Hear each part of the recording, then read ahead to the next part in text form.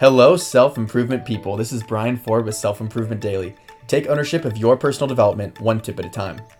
I'm a huge fan of organization and routine, and it's something that I really pride myself on.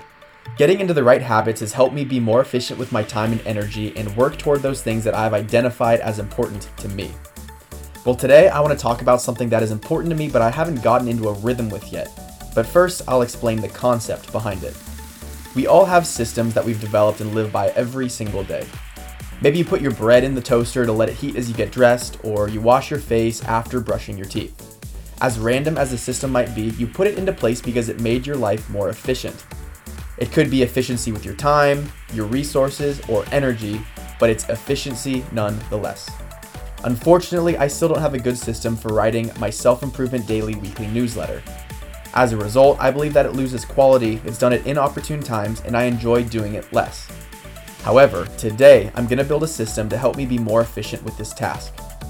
So maybe what I'll do is I'll break the 5-tip newsletter into smaller tasks and write one a day.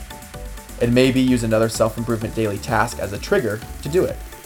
Or maybe I should allocate a certain time every week where I take the time to do it and do it well. Alright, I'm going to get working on building that system now. And that's the point. The first step to building a new system is to take the time to think about it and the factors that are keeping you from being more efficient. Then, when it's time to put that system into practice, create an accountability to execute on it. A proper system will most definitely help you be more efficient in all of the right ways. So hold me accountable and sign up for the weekly newsletter right now, which can be found at www.selfimprovementdailytips.com.